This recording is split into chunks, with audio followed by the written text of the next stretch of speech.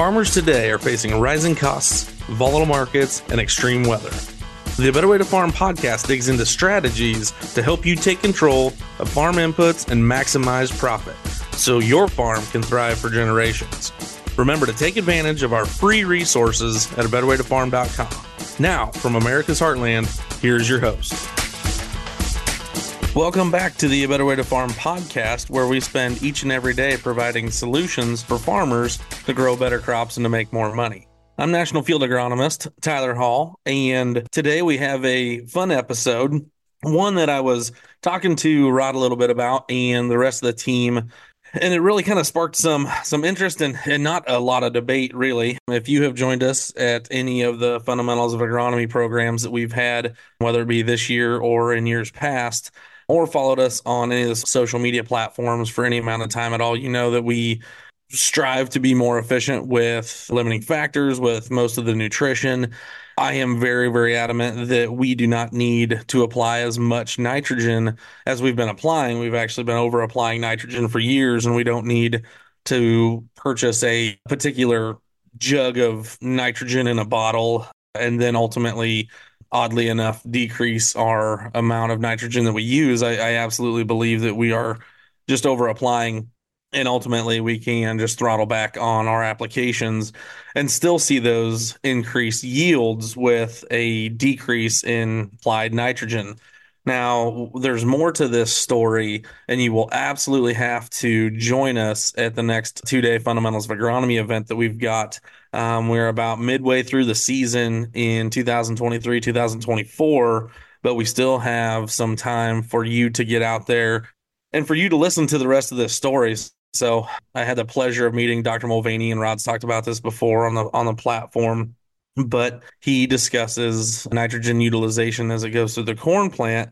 And one of the things that I wanted to discuss today was the beautiful weather that we've had almost entirely, especially through the larger, corn growing states through the Midwest, the I states, and I'll throw Nebraska in there as well. We've had a very, very, very mild fall/winter. Now, as you listen to this, we did just get hit a week or two ago with an absolute monster of a winter storm that blew through basically the entire United States. I happen to be in the southern U.S.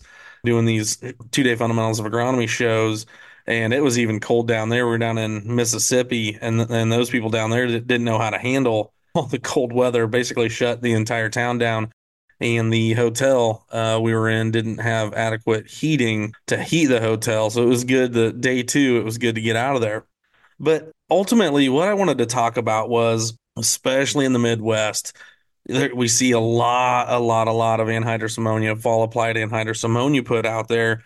And, it was interesting. We share pictures back and forth. And I know that I sent one to Rod. It was either the last day of September or the first day of October. And the soil temp was anywhere from say the 4-inch soil temp was anywhere from 67 to 75 degrees that day. And it just shocks me and amazes me that people, it seems like we just keep pulling on gas earlier and earlier. And so my kind of thought to Rod the other day was, hey, we've had a pretty mild year. And my concern is that all this fall applied ammonia will be converted to nitrate nitrogen by the time the spring rolls around, and especially by the time that the corn plant needs it. The corn plant only needs about a third of the nitrogen, or about 30 to maybe 50 pounds max, up until the corn plant hits that kind of critical V5 V6 time frame. And then after that it needs the additional 2/3. But you're looking at late June, early July before that corn plant needs a bulk of its nitrogen. And the one thing that we know about nitrate nitrogen is how bad it leaches. It's negatively charged, and therefore will push through the soil profile anytime we get, substantial rains or anything like that. So I thought it was interesting. And some of the information that I wanted to share had to do with the things that we talk about in that 2-day Fundamentals of Agronomy program.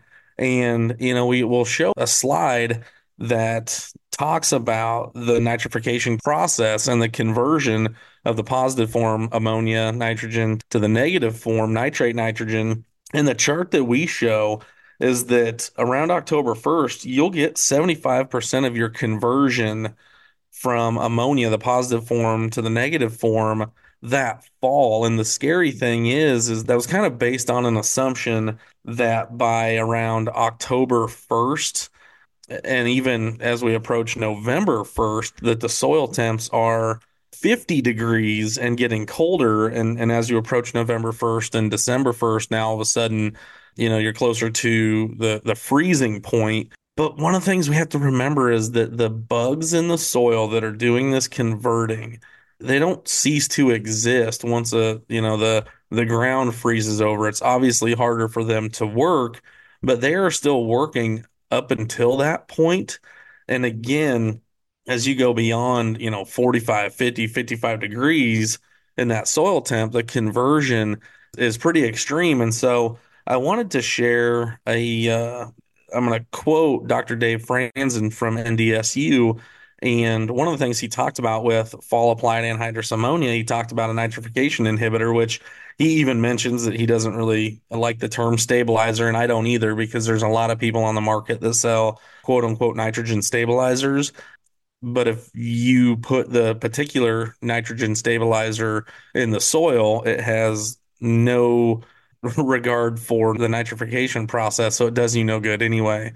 Another thing that we discussed at that 2-day fundamentals of agronomy. So if you would like to learn more about the nitrification, the nitrogen stabilizer that you may be using and if it actually works or not, you need to hit us up and you need to come to one of those 2-day meetings. But what Dr. Franzen said, he said that nitrogen stabilizer can be used to protect against the unusual late starting freeze up, but it should not be used to push the date of the application any earlier because if you have a late freeze up, then all of a sudden you would erase the advantage of even using a fall applied nitrification inhibitor anyway.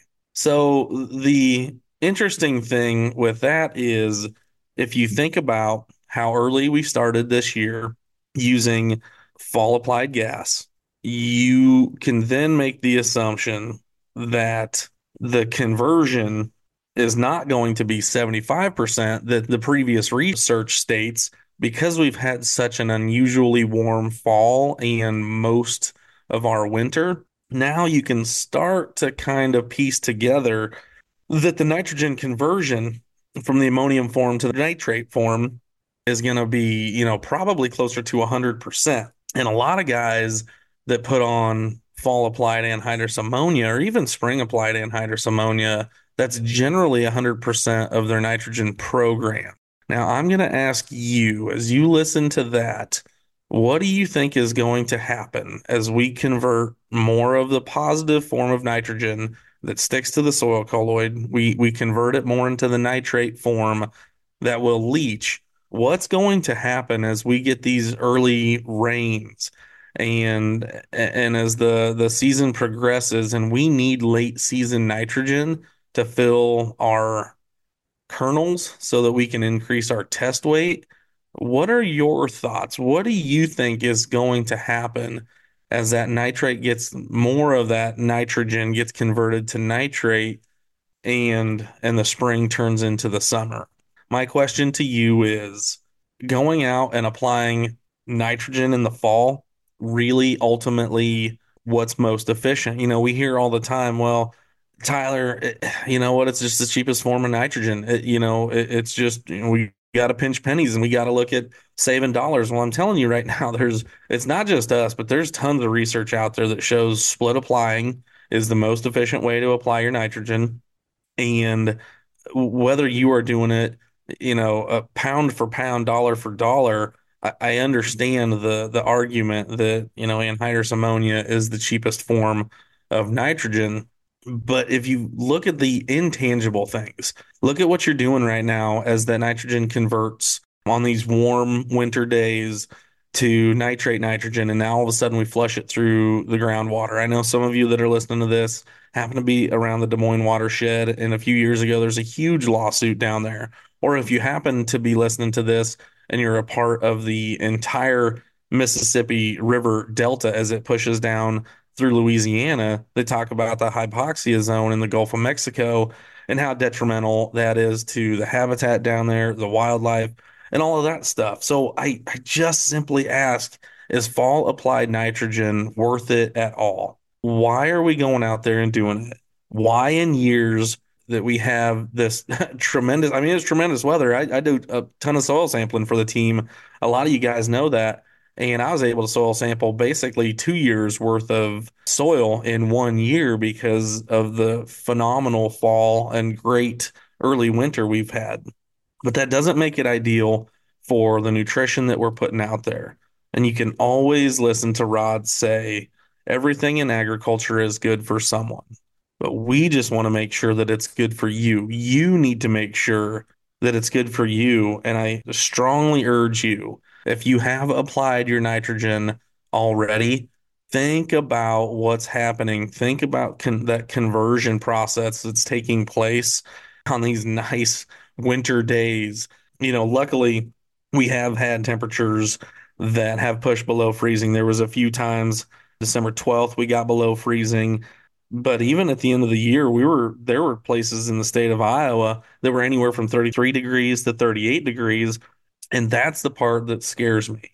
So again, if this is you, if it's affecting you and you have concern, please, please, please reach out to the team.